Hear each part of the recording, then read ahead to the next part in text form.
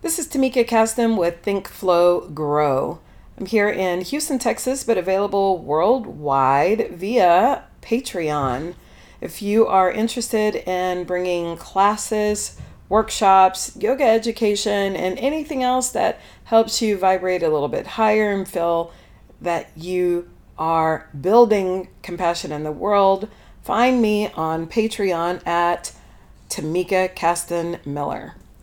Today's show is going to be co-hosted with Kim Pence, who is a phenomenal energy worker and energy healer here in Houston, Texas. Kim Pence has been doing work with people here in Houston and elsewhere and is now located wherever you are via the Kindness Sanctuary, a platform hosted via Zoom, and will be turning into brick and mortar soon. Kim Pence has been working with people all over who are seeking healing from personal trauma, physical healing, all sorts of ways in which trauma has been trapped in the body that manifest in physical and metaphysical ways. Kim has been doing work to help the individual to create shifts in their own lives by coming into healing over those areas in their lives that need it. She also has been doing a lot of work to just be in the practice of raising the vibration of local communities in the United States by bringing awareness in the form of her own workshops and podcasts and radio shows that she has been on. So we're very happy to have her on today. Kim Pence is also a part of Ashe Yoga and Wellness, part of our faculty and training faculty. She is a part of our pranayama team and energy team, and is a part of the Ashe Yoga teacher training that will be happening for the very first time at the end of the summer. So I invite you all to check out more about her on her website, kimpencelight.com, or on her Instagram, kimpencelight. You can also find blurbs about her and about what's happening at and with Ashe Yoga and Wellness at asheyoga.com. So thank you guys for tuning in. We had several technical difficulties at the beginning of the show, and so we're now joining the show in progress. The show is really going to be talking about lots of different ways in which we are going to be birthing healing into our own lives and into others by helping to be a part of healing of others during the time of the coronavirus pandemic that is creating a lot of uncertainty and despair in the world.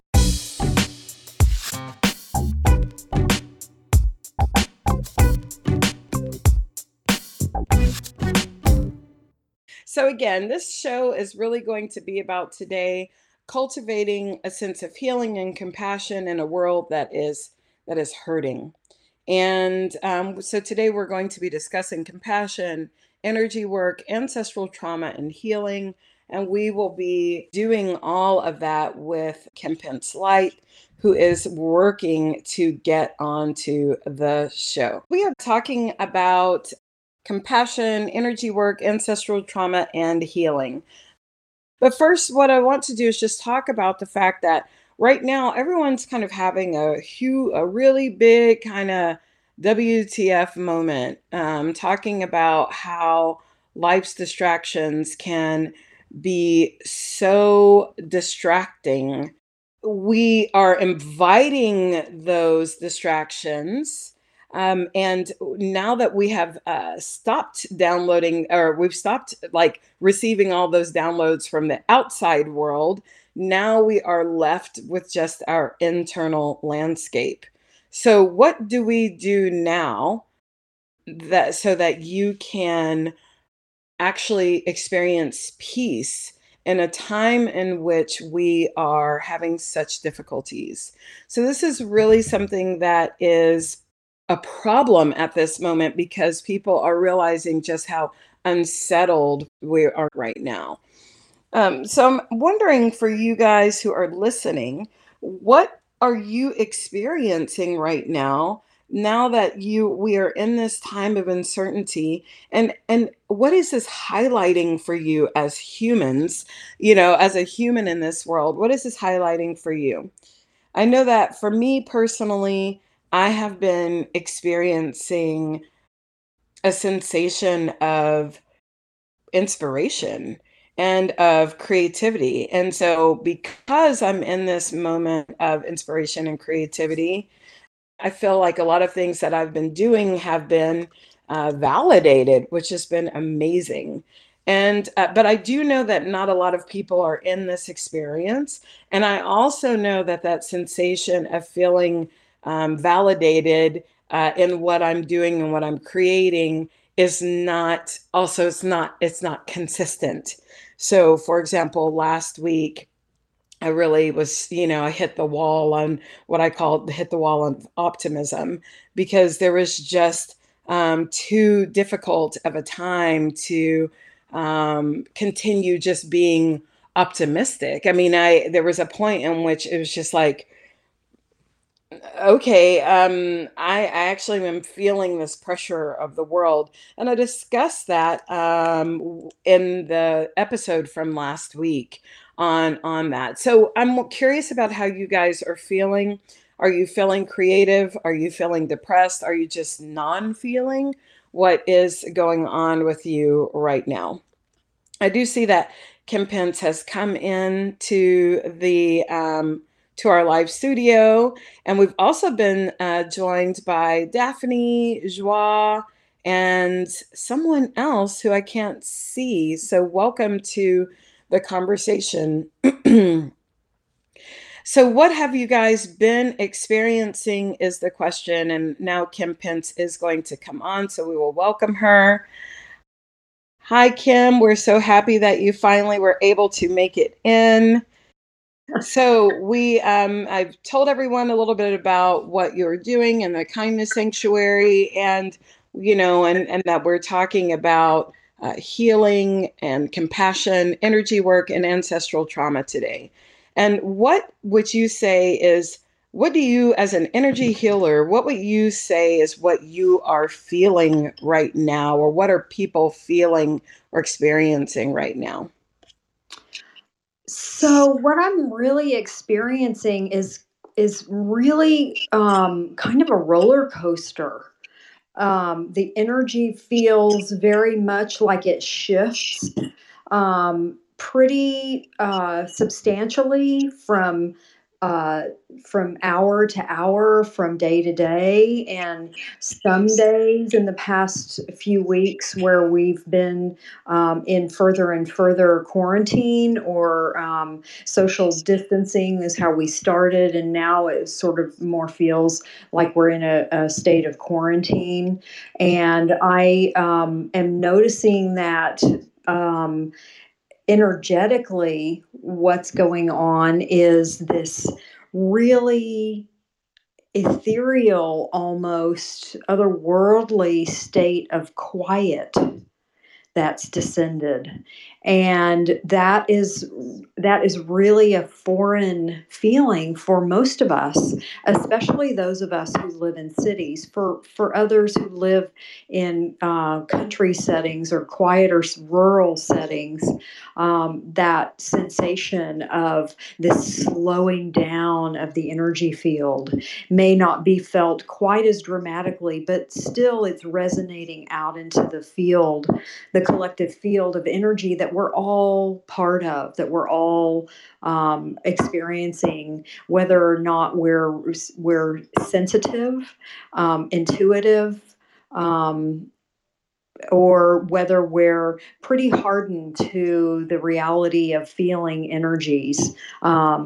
So that's what I'm really feeling today. It has been.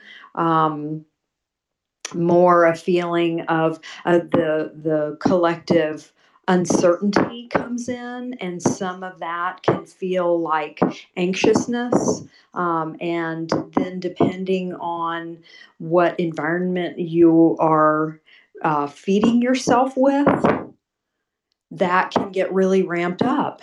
So, in my experience when I am around a lot of information coming in that may not be of the highest vibration, a lot of publicity or media feed that is really focused on what's wrong and the fear and all of the things that are different that we're not used to, then the energy can get quite dense, and sort of like we're slogging through it. If you are feeding yourself and the information field around you with um, wellness, with compassion, with collective concern, which I find is a healthy energy to be in, then Mm-hmm. there's a calm and a state of rest that we can get to, which is highly beneficial for our nervous systems to be in. Yeah, and it's very interesting that you mentioned that because I actually read an article about a woman in a tiny rural area outside of Houston who actually caught coronavirus or COVID-19, um, and didn't really know what was going on because she didn't have a TV at home. And so she did not realize that she actually was, she had this disease. She didn't know what it was. She just thought it was like allergies and flu or something like that. And it wasn't until friends started calling in to check on her, to when she was saying, oh, she wasn't feeling well or blah blah blah. Her friends started calling in and saying, "Oh my gosh, are you dying? You have this really deadly disease. You need to get to the hospital right now." And so she was just like, "Oh, I had no idea I had something to be worried about." And it was because she doesn't have a TV at home. She does not, and I also don't watch a lot of TV. Well, until now, where that seems to be one of the few things we can do. But it was incredible how she shifted from, oh, okay, I have a flu, I have a cough, I have, allergies, to, oh my gosh, am I going to die?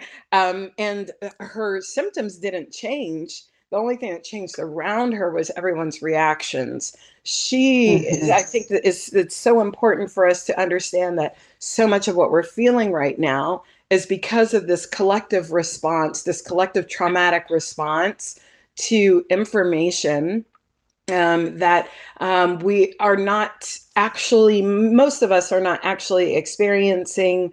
And so this fear response or this anxiety response is coming out of our imagination, and so we are imagining the worst case scenario, imagining what could happen to our loved ones, imagining what could happen to ourselves, instead of being in the consciousness of ourselves. And I think that, it's important for us to know what's going on in the world, in that we all become participants of what is necessary to do what is right for the world. So I'm speaking to social distancing, self quarantining if you have, symptoms and things like that. Social distancing, even though you do not have symptoms, just by being a compassionate person, understanding that you could be a carrier, you know, and doing that for the greater good of the world. But I think that taking on the anxiety or the fear from others is no longer being compassionate to ourselves. And that is what's actually, I think, contributing to a lot of the news feed, because of course media want for us to remain plugged in so that they can pay their bills. And fear is a great motivator to get people interested. um, so yeah, so I definitely see this heaviness or this pessimism, that's going around, this anxiety, a collective anxiety right now, that we're all experiencing, that goes beyond consciousness and just into a fear zone. Hmm. So, Yeah, I think what's really important for us to learn, and maybe this is new information for some, is that we actually have a choice about what we put our attention to. And what we pay attention to, what we give our attention and our awareness to, actually grows. So we are we're great manifestors, and our minds are really powerful. And our minds also will take us down a rabbit hole if we allow our mind to do that.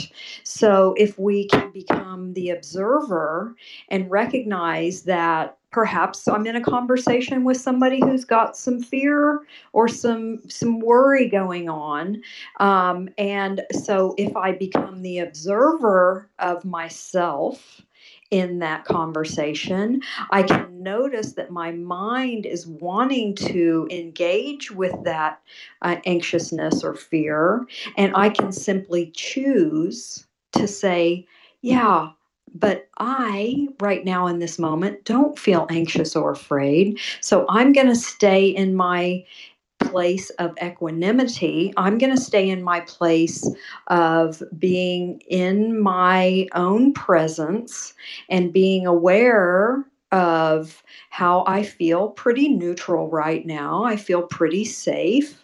And I am going to choose to hold the space of listening to my friend who is having some of these feelings come up, but I'm not going to engage with them. I'm simply going to observe.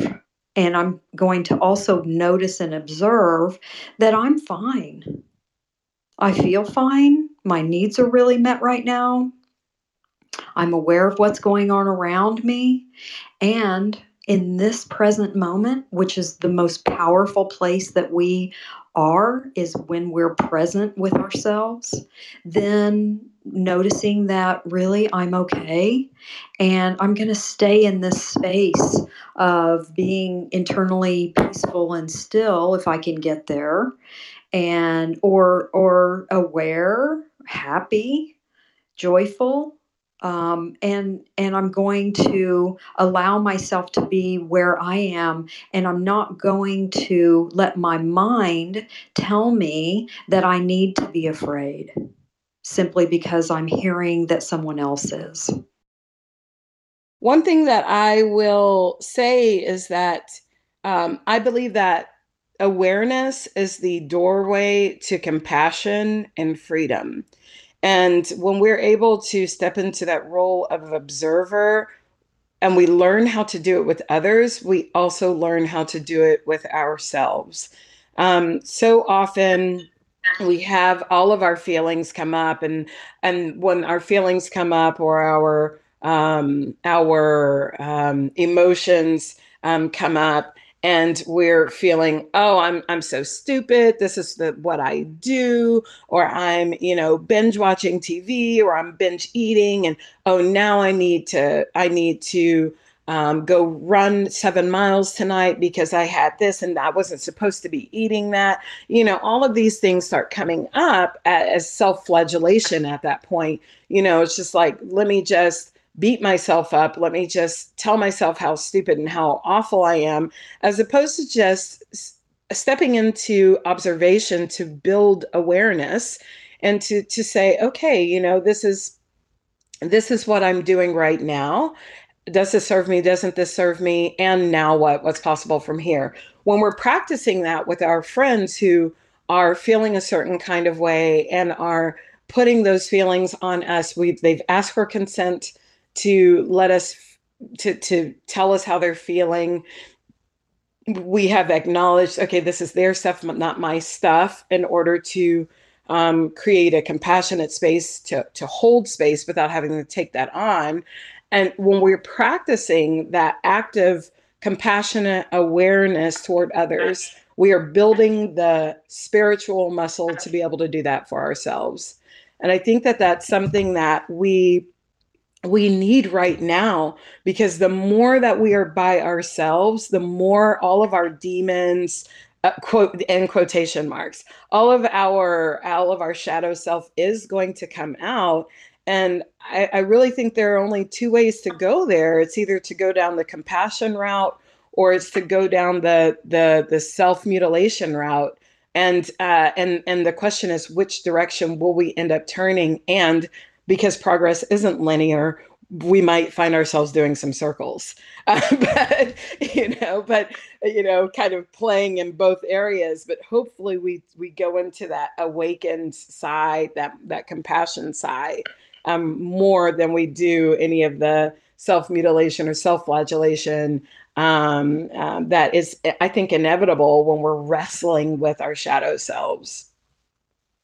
I completely agree with that. You know what you're talking about, Tamika, and um, so how I see that part that you're talking about that wants to really beat up on us is I tend to call that part the internal critic, Mm. because that's really what that part is, and that part is part of our makeup. And the critic is paradoxically literally trying to keep us safe. Hmm. And that critic got developed when we were young and we were learning, and inevitably when anyone is learning, they make mistakes. And the critic gets developed as a way of trying to steer oneself into the path of success. But it is not a useful way to learn.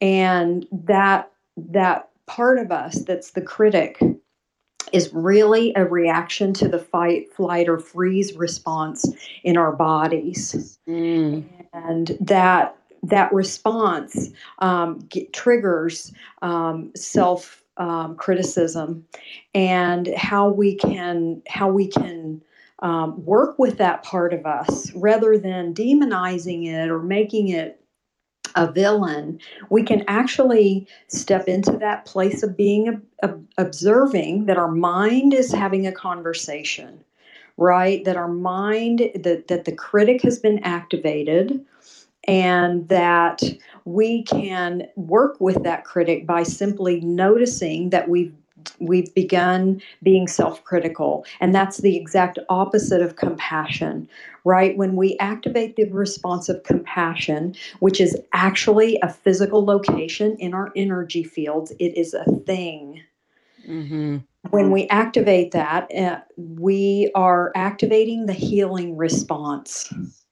I think that one thing that you said is so huge, which is these things that come up, that we oftentimes criticize, the things that come up for us that make us feel less than or stupid, or we're in a neurotic state, or we're in this ugliness that we don't like to show the world. Those things, when our inner critic comes out and starts bringing those things to light, I think we failed to remember that all of those things and states and ways of being have served us at one point, and that's why they're there.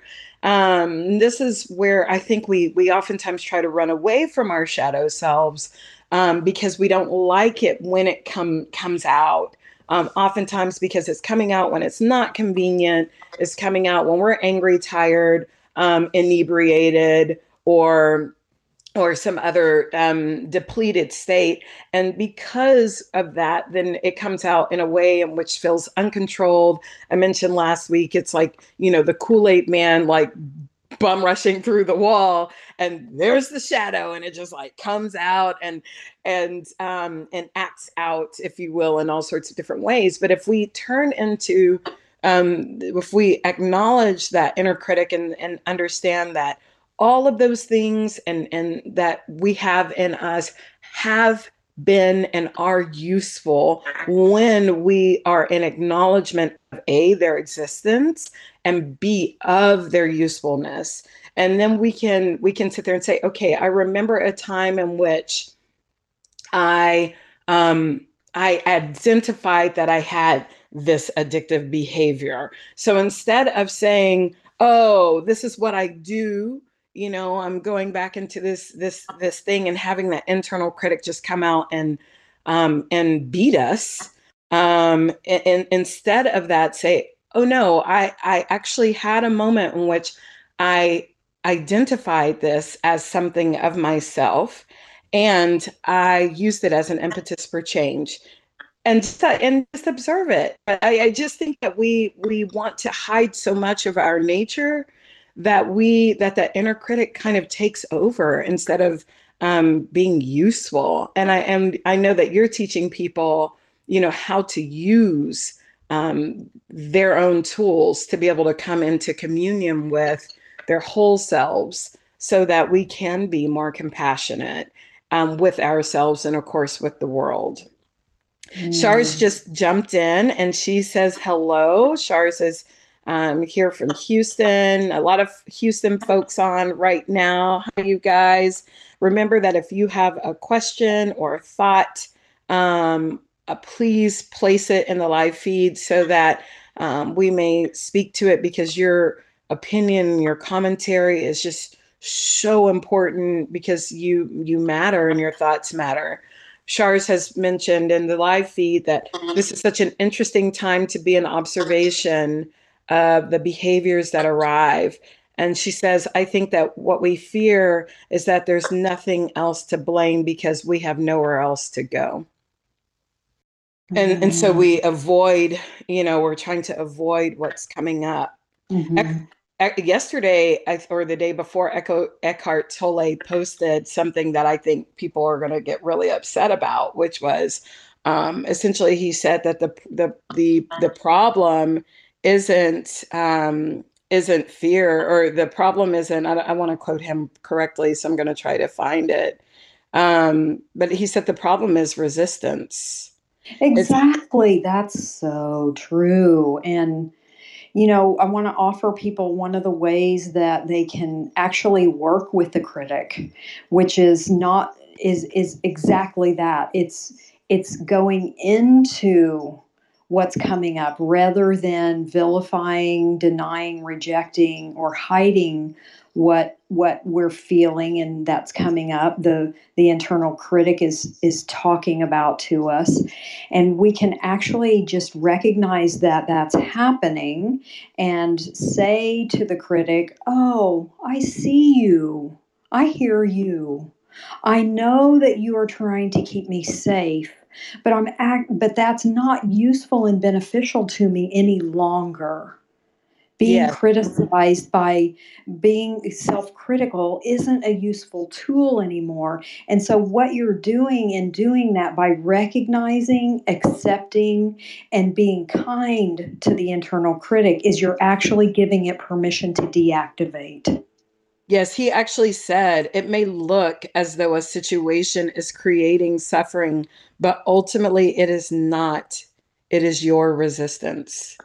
That's exactly right. And I think that by us just being present with ourselves and how we feel, and being okay with what comes up, Hmm. it's a huge way of being compassionate. I also think that this is now a really good time to speak to ancestral trauma, because realistically, right now, a lot of our responses are actually responses that I feel aren't coming up from us, or aren't regarding this particular situation, but rather they're situations that they're conditioned responses that we have now stepped into because of ancestral trauma, and then we feel shame about how we feel. We're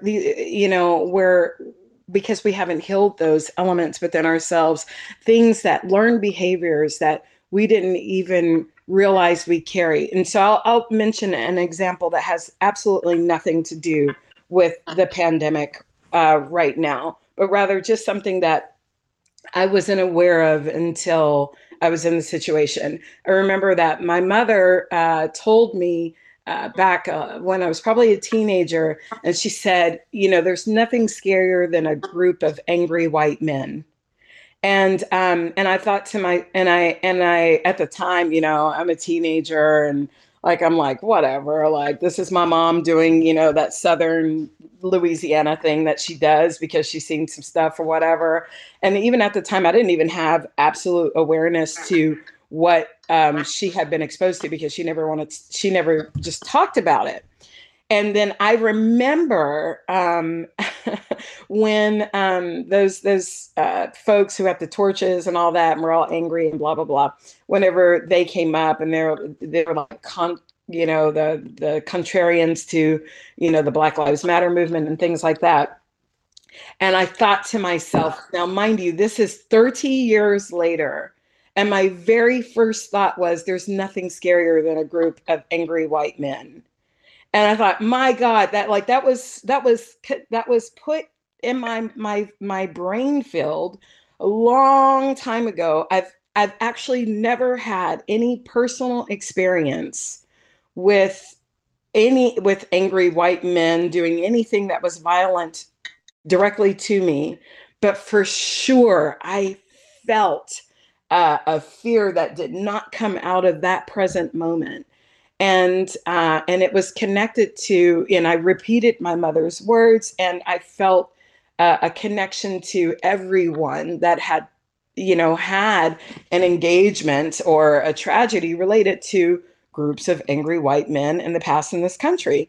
And it just shows how that ancestral trauma gets embedded in us in many and varying ways, and then it comes out in the way that we speak to one another and speak to ourselves, and we don't even have oftentimes an awareness around um, that's where we got it or why we're feeling how we feel.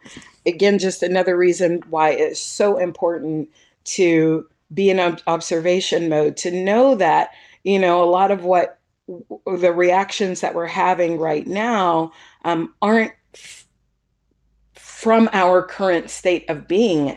Some of them are, but some of them are not. Some of them are just ancestral things coming up, and fear from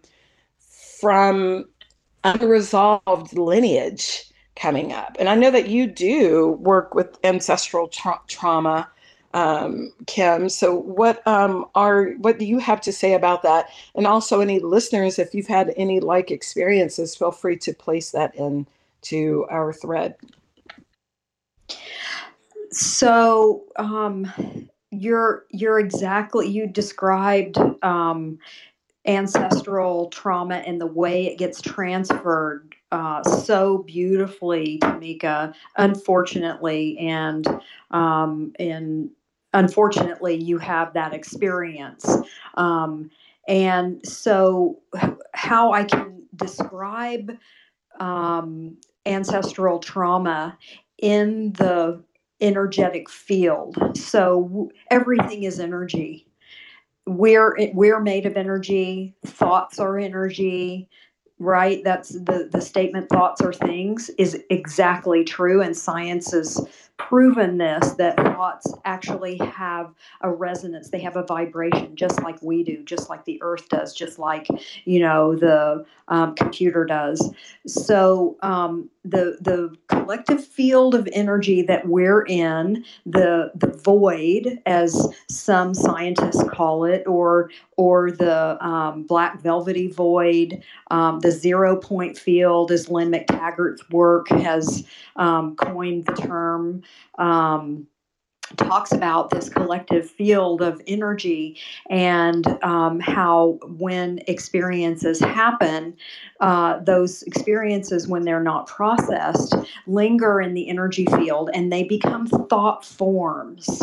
Mm. And we collect those thought forms up on our DNA, and it's carried forward in our lineage.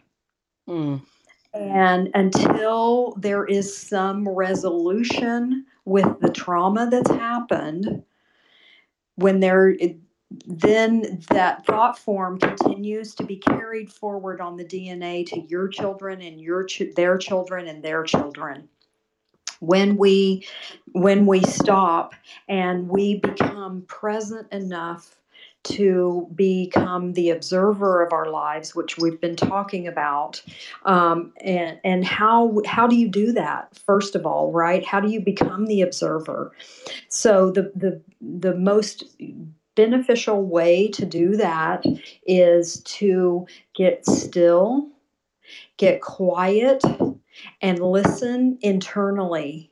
This is, mindfulness practices are everywhere now. It's exploding across culture, and everybody's got some experience with mindfulness.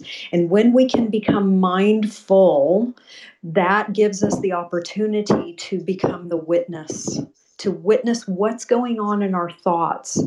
What part of me is speaking to me? Is it the critic? Is it the loving, kind part of me? What part of me? And so then you become the observer. And when we're able to do that, we're able to recognize, as you so eloquently were, that wait a minute, I've never really had any direct experience with a group of angry white men, but I know that my mother did. Mm-hmm. And so then you are presented with the opportunity to do the work of healing around that experience that you've carried forward, because she carried it forward from her mother, and her mother carried it forward from her mother. And so it's got a big bite to it, right? It's got a lot of power behind it because it's accumulated over many, many generations. And as the observer, you can step in and say, I'm going to do my own internal healing work to heal the ancestral trauma that I have around the fear of a group of angry white men. And then that thought form, it is healed in your collective DNA, 7 generations behind you and 7 generations ahead of you. It literally is eliminated out of the collective field of energy. It's so crazy because we think of healing as something that is so personal, but it actually is for the is for higher consciousness. It's for our entire family line, and when we heal an element of ourselves, we heal that ancestral line as well. I think it's so important to understand that, for me as a Black woman, a Black queer woman in this country, um, I know that I reflect a lot of different traumas, from different groups, because different ways, that intersectionality of being that in this country means that there are lots of different ways of being traumatized or marginalized.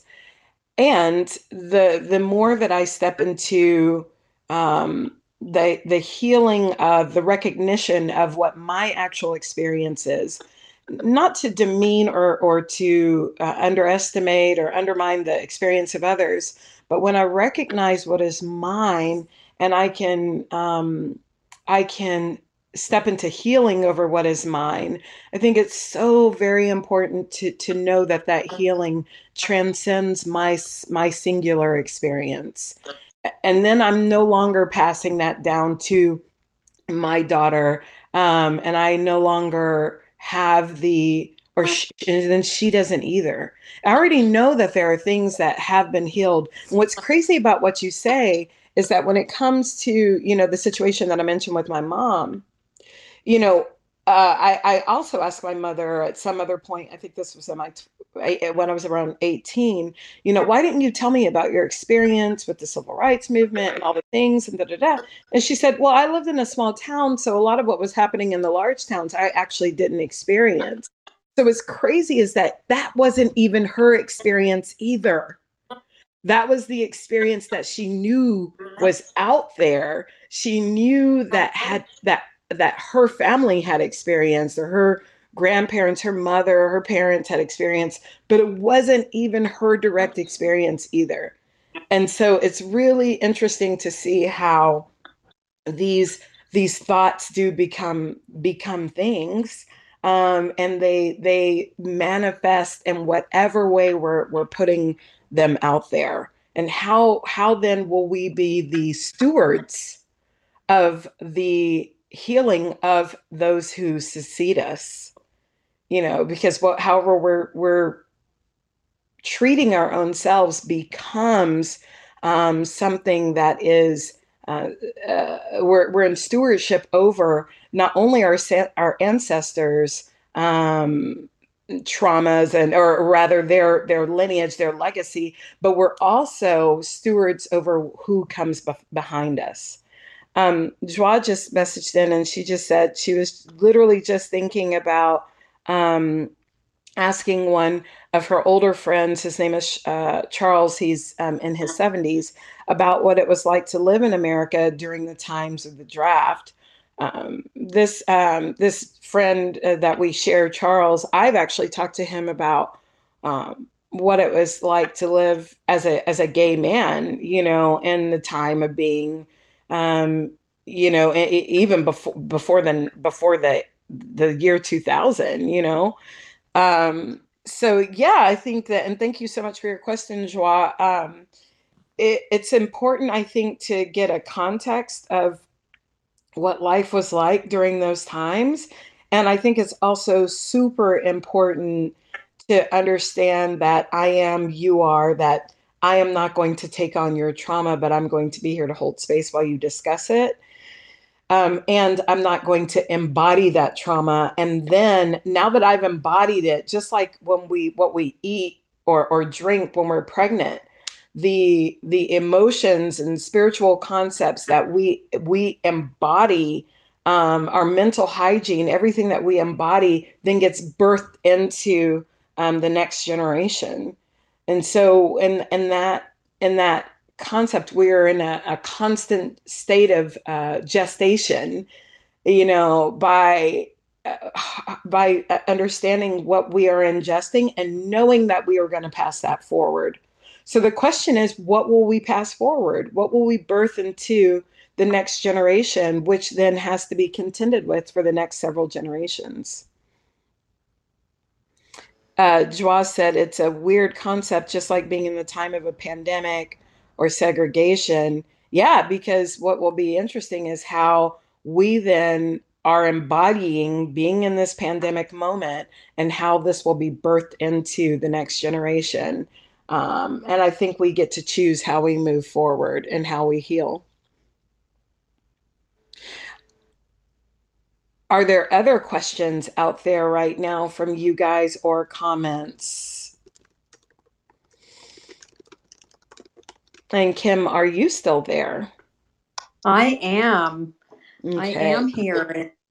So Yeah. so how important then, well, I think I've already answered my own question, but for you as an energy healer, um, for me, I definitely see that my own healing affects not only the people who were before me, but also the people who will come after me. Um, can you speak to how important it is for me personally, without considering ancestry or lineage? How important is it for me to come into healing, and what does that affect in my lifetime right now?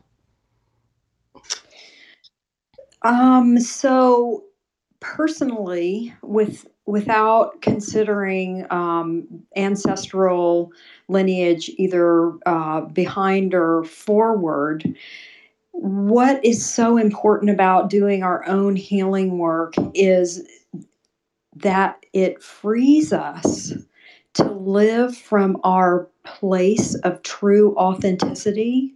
And it allows us, when we do our internal healing work, when we heal the traumas and wounds, when we heal the conditioning and programming that is not beneficial to us that we received, and we come back into our wholeness, we can then really discover our true nature and we can discover our real purpose, why we've come here. What gifts do we have to offer to the world? What insights and wisdom do we have we gained from all of the lifetimes that we've lived, that we've actually come here to share and to assist in the awakening and collective healing of humanity. Hmm. So it's a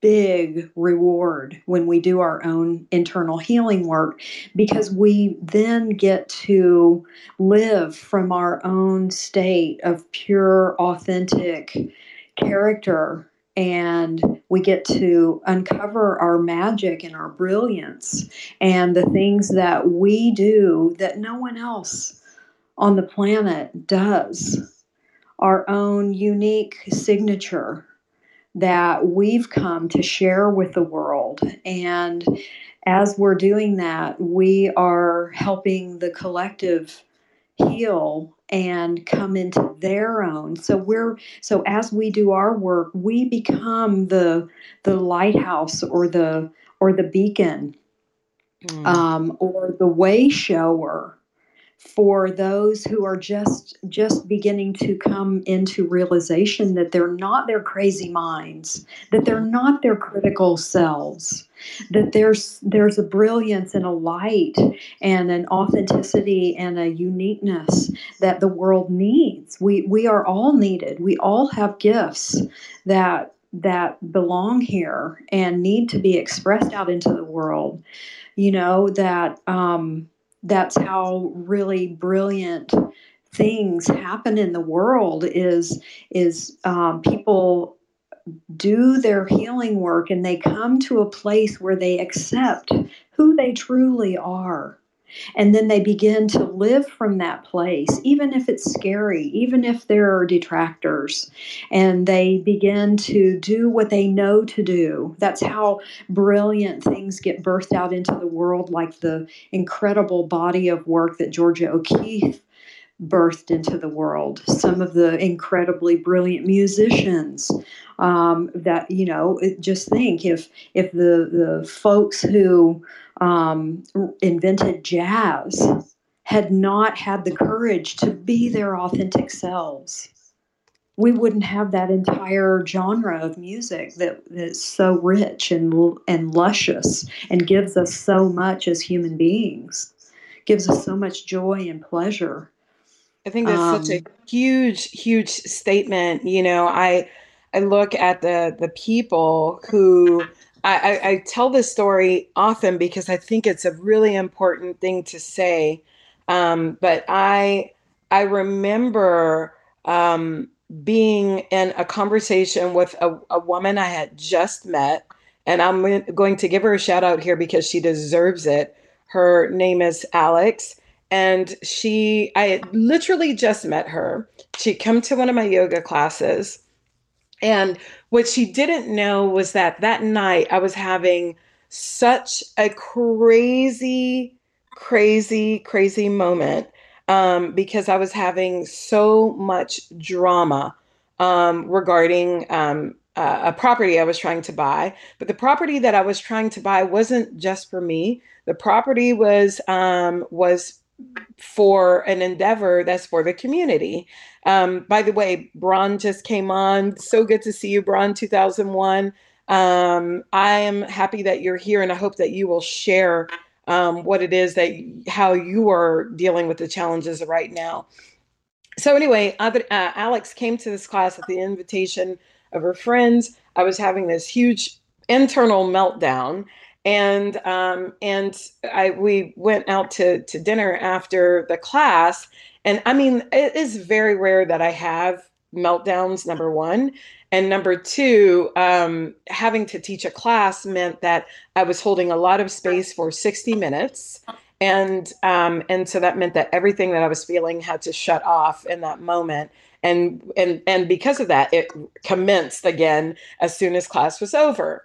So class ended, and I'm over there, and I accidentally just shat out all of my feelings onto the people who were around, and it was an accident. It was like a Jackson Pollock upon the people that I was with, and because I had held so much space that I couldn't do it anymore. And um, and uh, and I was saying, I don't know if this is meant to happen. And this woman, Alex, who again didn't know well at all, just said, whatever you are doing was meant to be here. Like your goals, your dreams, your vision is a part of what the universe wants for us, what the universe needs, that came out of a need from higher consciousness, and it needs to be birthed into higher consciousness. So whatever you want is meant to happen. Don't worry about it. Now mind you, she was not telling me something that I was completely unfamiliar with, but I could not get there in that moment. I couldn't in that moment get to the fact that a vision that had been placed upon my heart and my spirit was actually something that was coming out of something that was bigger than me, out of higher consciousness. And so I was just simply about, well, I guess this isn't going to happen for me. And she's like, no, this is absolutely going to happen for you. I may not know your last name, but I know enough to know that this is meant for you.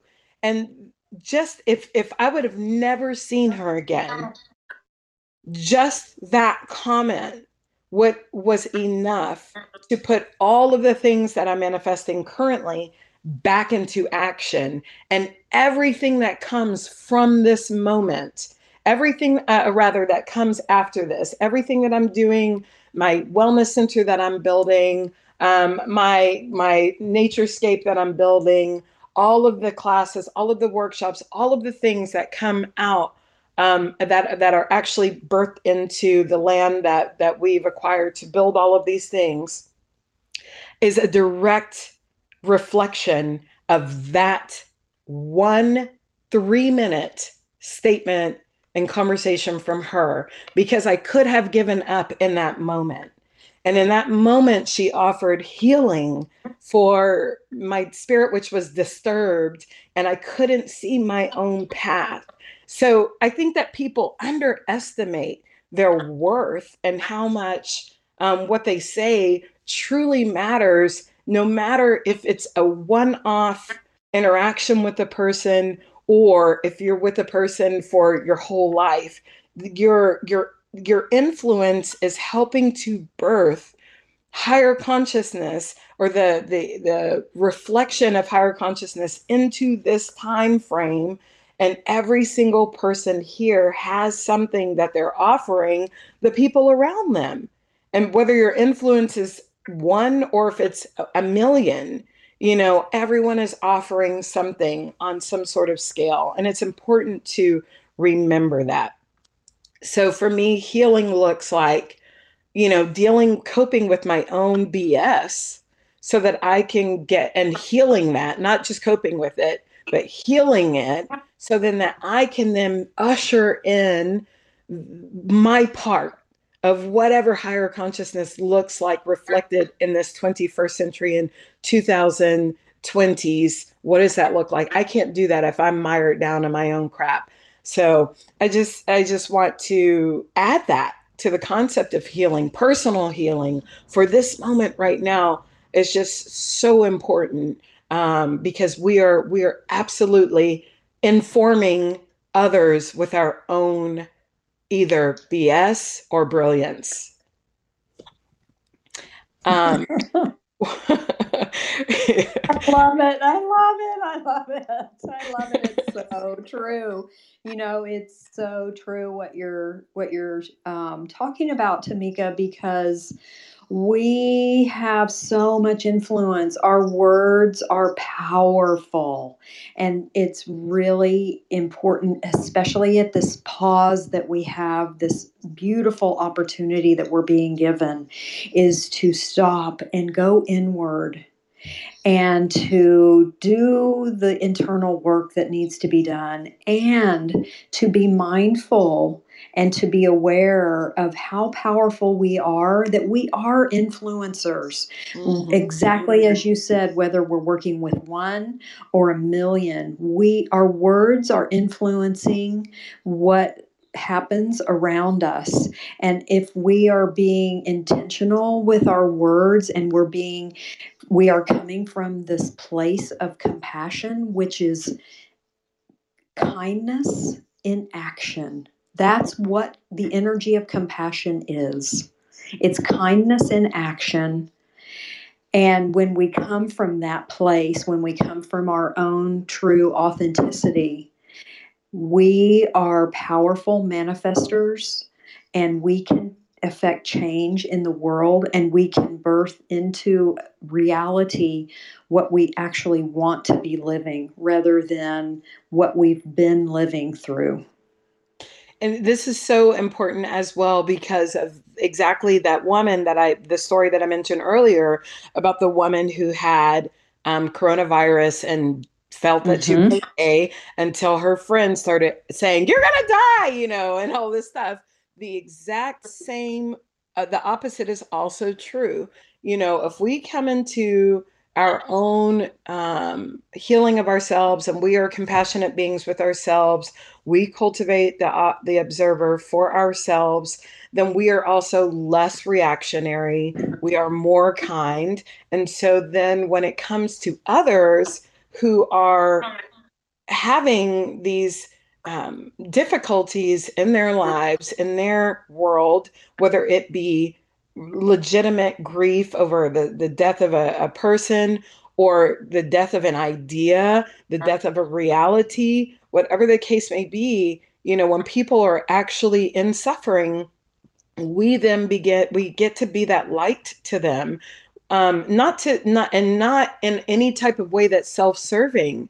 It's just a light in the darkness, because I don't know about you guys, but for me, when I have been in those low grief places, I felt that there was no light.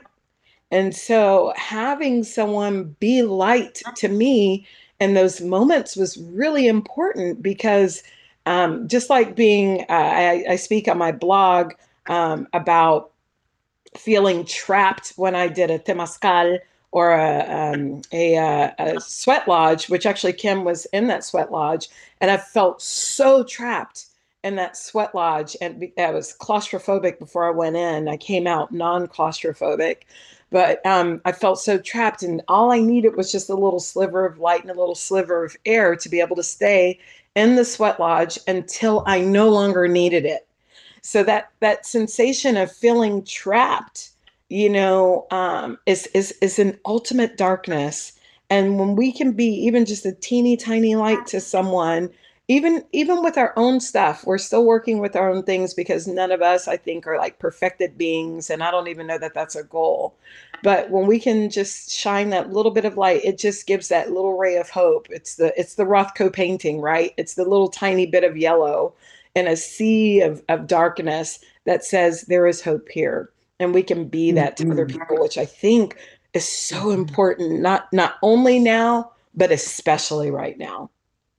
And I think too, one thing I definitely wanted to mention, we have about 10 minutes left in our show, was, and while I'm saying these last things, please, you guys, if you have questions, feel free to call in, or comments, feel free to call in, just by pressing the button to call in.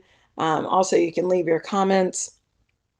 But I think the other thing about where we are right now in humanity is that if we do not do the work of the healing, if we do not step into the work of the healing, mind you, we have been practicing for this moment.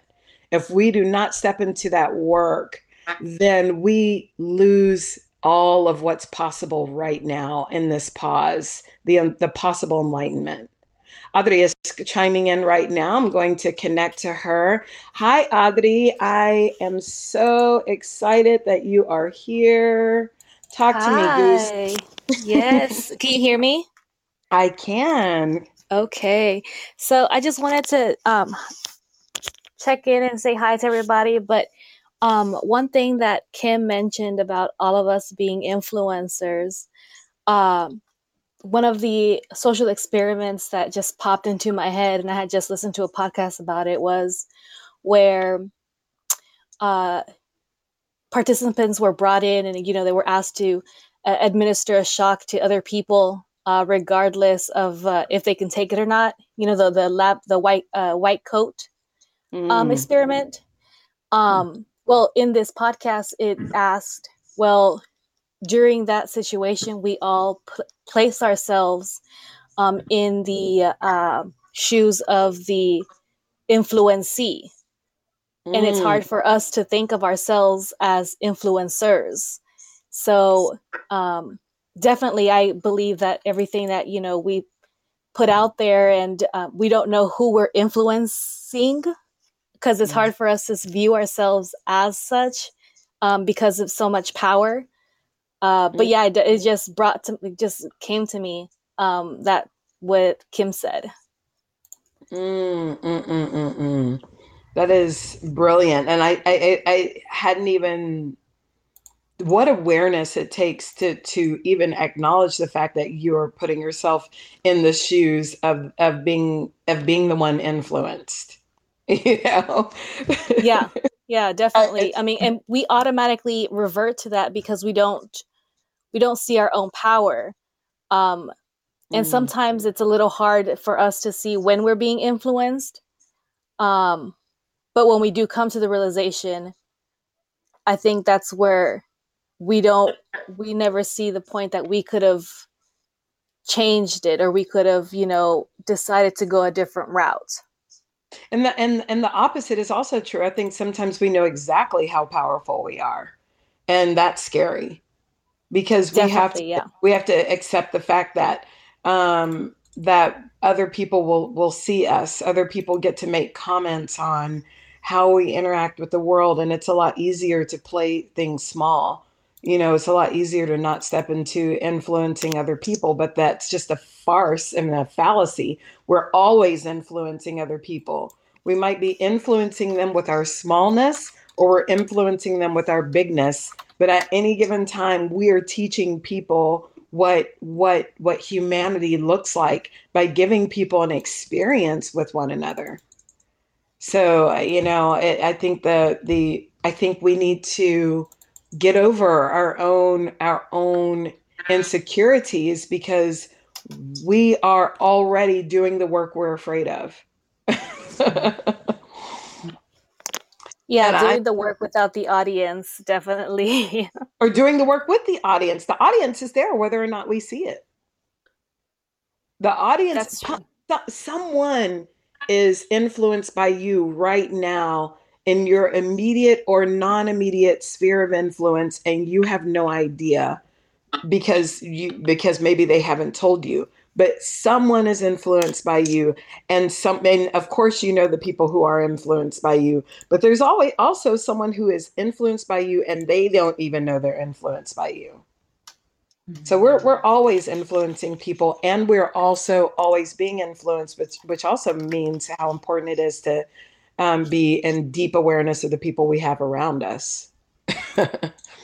Mm-hmm. thank, thank you so much, Adriana. Kim, did you have anything you wanted Thank to you. comment to Adriana, or anything else to mention?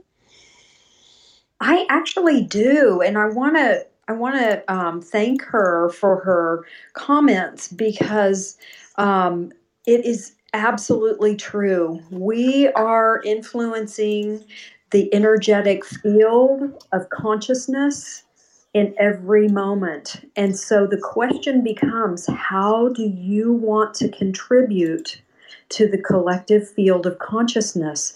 Do you want to bring it light? Do you want to bring it awareness? Do you want to bring kindness and compassion? Or do you want to bring hate? Do you want to bring fear? Do you want to bring anxiety?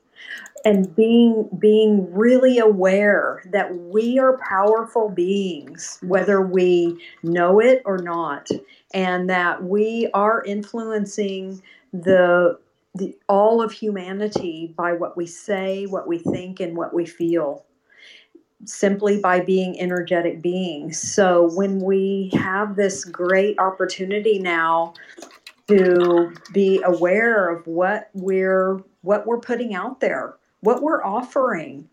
Mm, Are you coming to a friend who, more than likely, if you're friends, that they are not plugged into media, that they don't own a television? Are you coming and having them tell you, oh yeah, I've been really feeling crummy lately, and I've got this cold, and so are you bringing them, oh wow, what can I do to help? Or are you saying, oh my God, you've got it? Which are you yeah. feeding? Exactly. Exactly. I, I know for sure. I want to be one of the people who has that conversation with a friend that I know is not plugged in, that does not have awareness of maybe what's going on. And I want to say, oh, wow, do you have enough to eat? Can I bring you something? Mhm. Have you, right? I want to be that person. That's the influence that I want to consciously bring to humanity. And it's Mm. and you're bringing in choice. Thank you again, Adriana. Did you have anything else to Thank add? you. No, thank you. Thank you, Thank ladies, for you. doing this and holding the space. Thank you. Oh, our pleasure. All right, take care then. I think too, I think too it also I think the fear of what we will bring will always will sometimes be there, but hopefully the vision for what is possible in a positive way is is bigger than the fear. That question of what do I want to contribute? We're all contributing something, and I just hope that we're asking that bigger question. Shars typed in or commented in that this is a reminder for her that what we're here for is so much bigger than ourselves. So that what we're allowing in our lives in any form of consumption or habit, I don't think people realize. Sorry, I'm interrupting her comment by saying, yes, Shars, everything that we're doing is allowing our being allotted into our lives in the form of consumption or a habit. Anywho, she says what we're allowing into our lives in any form of consumption or habit or self-talk that we allow in shows up in the way we interact and contribute to our external peers and world. For me, it showed up in the way that I teach and hold space for others. When I started caring for and nourishing myself with more nourishing food and liquids, and for me personally, that was not drinking alcohol, it allowed my teaching to be felt by others in a deeper, energetic way. And the conversations I had shifted, the interactions I had shifted, the people and the things that entered into my life shifted, etc., etc. This is so huge. Uh, uh, and I think that we are either in that and ready for that sensation of stepping into that aware state, or we are reluctant to step into that. Um, and I think that reluctance will continue to cause suffering, continue to keep people in our lives that aren't the deep energetic connections, that are not nourishing. I think that we're 100% in choice, and whatever is our reality is a reflection of those choices that we have made. And so when we acknowledge the work that we're doing as being so much bigger than ourselves, which, by the way, you also have to have some awareness for that, right? Like what Shars mentioned is starting from a place of awareness. I think if you're not aware, you're kind of not even necessarily ready to even step into the bigness of the awareness that what you do matters. But once you do step into that awareness of what I do matters, what I do is bigger than myself, bigger than this moment, bigger than, and then coming into awareness and mindfulness about how we consume or what our habits are or how or the lies that we tell ourselves or the mantra that we create for ourselves, acknowledging that everything that we say repeatedly is mantra, that really is what's going to create the shifts in our lives, the shifts toward growth or the shift toward devolution. But either way it's going to happen. Are we going to be in struggle mode the entire for entirety, or are we going to be in growth mode and enjoy, so yeah, are there any other questions or comments that we can address for you before we shut it down and wrap up here? I'm just wondering if anyone else has a question, a call, a statement they want to offer, and what you believe matters, what you're saying matters. And Kim, if you have any. Mm-hmm. Sorry about interrupting. Yeah, I'll offer one more thing about if you find yourself in resistance, what can you do about it? Right? Mm-hmm. And so what you can do is when you notice that you're in resistance, you can ask for help. And that can be as simple as saying to the universe, to the universal source, to God, Goddess, to the great mystery, to energy, to whatever you call that thing, help. I feel lost. I feel in resistance. And I know that I need to have some support. Please bring someone into my life who can help me and support me to change and to flow and to grow. This is huge because what you just said, from what I heard, was to ask for help from that which is bigger than us, to listen, and then to then be directed to the people who will support us in our endeavors, the action that will support us in our endeavors, as opposed to the natural inclination for most people, which is to go to our best friend or that person we trust, ask for their help. We have a source that is bigger than our best friend, the people in our lives, and we can ask for that help. We can ask for the help from source, from God. We can also ask for guidance from our ancestors, from those who have already gone through the bigger problems. They've already transitioned. They've already gone through harder things with less, and we can go in and ask them to come in and to give us guidance. And we don't have to ask people who are in the same field with us right now, who may not be the right people to be asking those questions, because they don't have the perspective of the great mystery. They don't have the perspective of God. They don't have the perspective of our ancestors, because they're in the exact same time frame for consciousness that we're in. So going to something that is bigger is really important. And then we get shown the people who are going to come into our lives, or the people who are already in our lives, or the people enter our lives, like what happened with you and me, Kim, that then help bring us into that helps shift us into that next iteration of what life looks like. And I will say, for my own personal experience, my life looks very different today than it did even 5 years ago. And then if you go back a decade, it's even more different. It was so superficial and surface.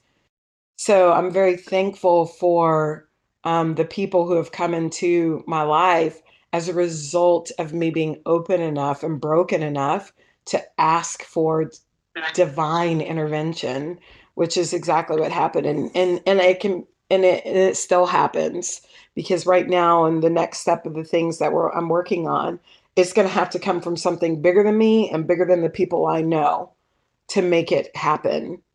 And so asking for that help is really important.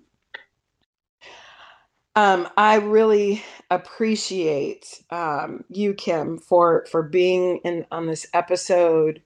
I appreciate all of the people who have commented and shared their thoughts. Joie, Charles, Adri, Braun, Katie, and those who didn't comment, but were there supporting this conversation. Sylvia and Garza, or Gaza, sorry, and others who are here who are just supporting this dialogue with their presence. I appreciate all of you for being here because I feel that this is really important work, and these are really important conversations. I invite all of you. I will be posting this as a podcast episode, and so if you would please share the episode with your people so that they can, maybe there's something in it for them that can help them. So please do that. Also, I would like to thank Kim for being on. Kim, again, is an energy healer here based in Houston, Texas, but not limited to Houston because energy travels. And so her endeavor, the Kindness Sanctuary, is up and available for you to be a part of. It's hosted through Zoom, and she and there's a collective that meets Tuesdays at 6 p.m. Is that right, Kim? Yes. So 6 p.m. Tuesdays is when everyone comes to meet or come together, and then from that meeting, there are other opportunities to then get energy healing from her directly. Beyond that, you can find her on Instagram and on Facebook at Kim Pence Light. So please also check in with her there. And then, of course, there are multiple ways of engaging with myself. As I mentioned at the beginning of the show, I also am available now everywhere through my online platform of Patreon. So you can become a patron of Ashe Yoga so that you have meditations, education, workshops, and special events that come directly to you. This Saturday is one of them where I'm going to have a soundscape restorative meditation. So you'll have sound healing that is happening while you're guided through Yoga Nidra. It's going to be happening at 7:30 p.m. Central Time, and it will be live. And if you're a patron of Ashe Yoga, that special event is free for you. But if you are not, then you will be able to join at a very small investment of $25. Or if that doesn't work for you, I'm actually not going to turn anyone away. So whatever you can give is going to be accepted so that you can experience the sound bath meditation. Because really, it's really important for me that we experience this right now. So thank you again for everyone who is involved. And I will put Kim's contact details in the podcast episode notes. This has been Think, Flow, Grow Live with Tamika Kasten Miller. I hope you have a wonderful rest of your day. And it is always my goal to be better than I found you. I hope that happens for you today.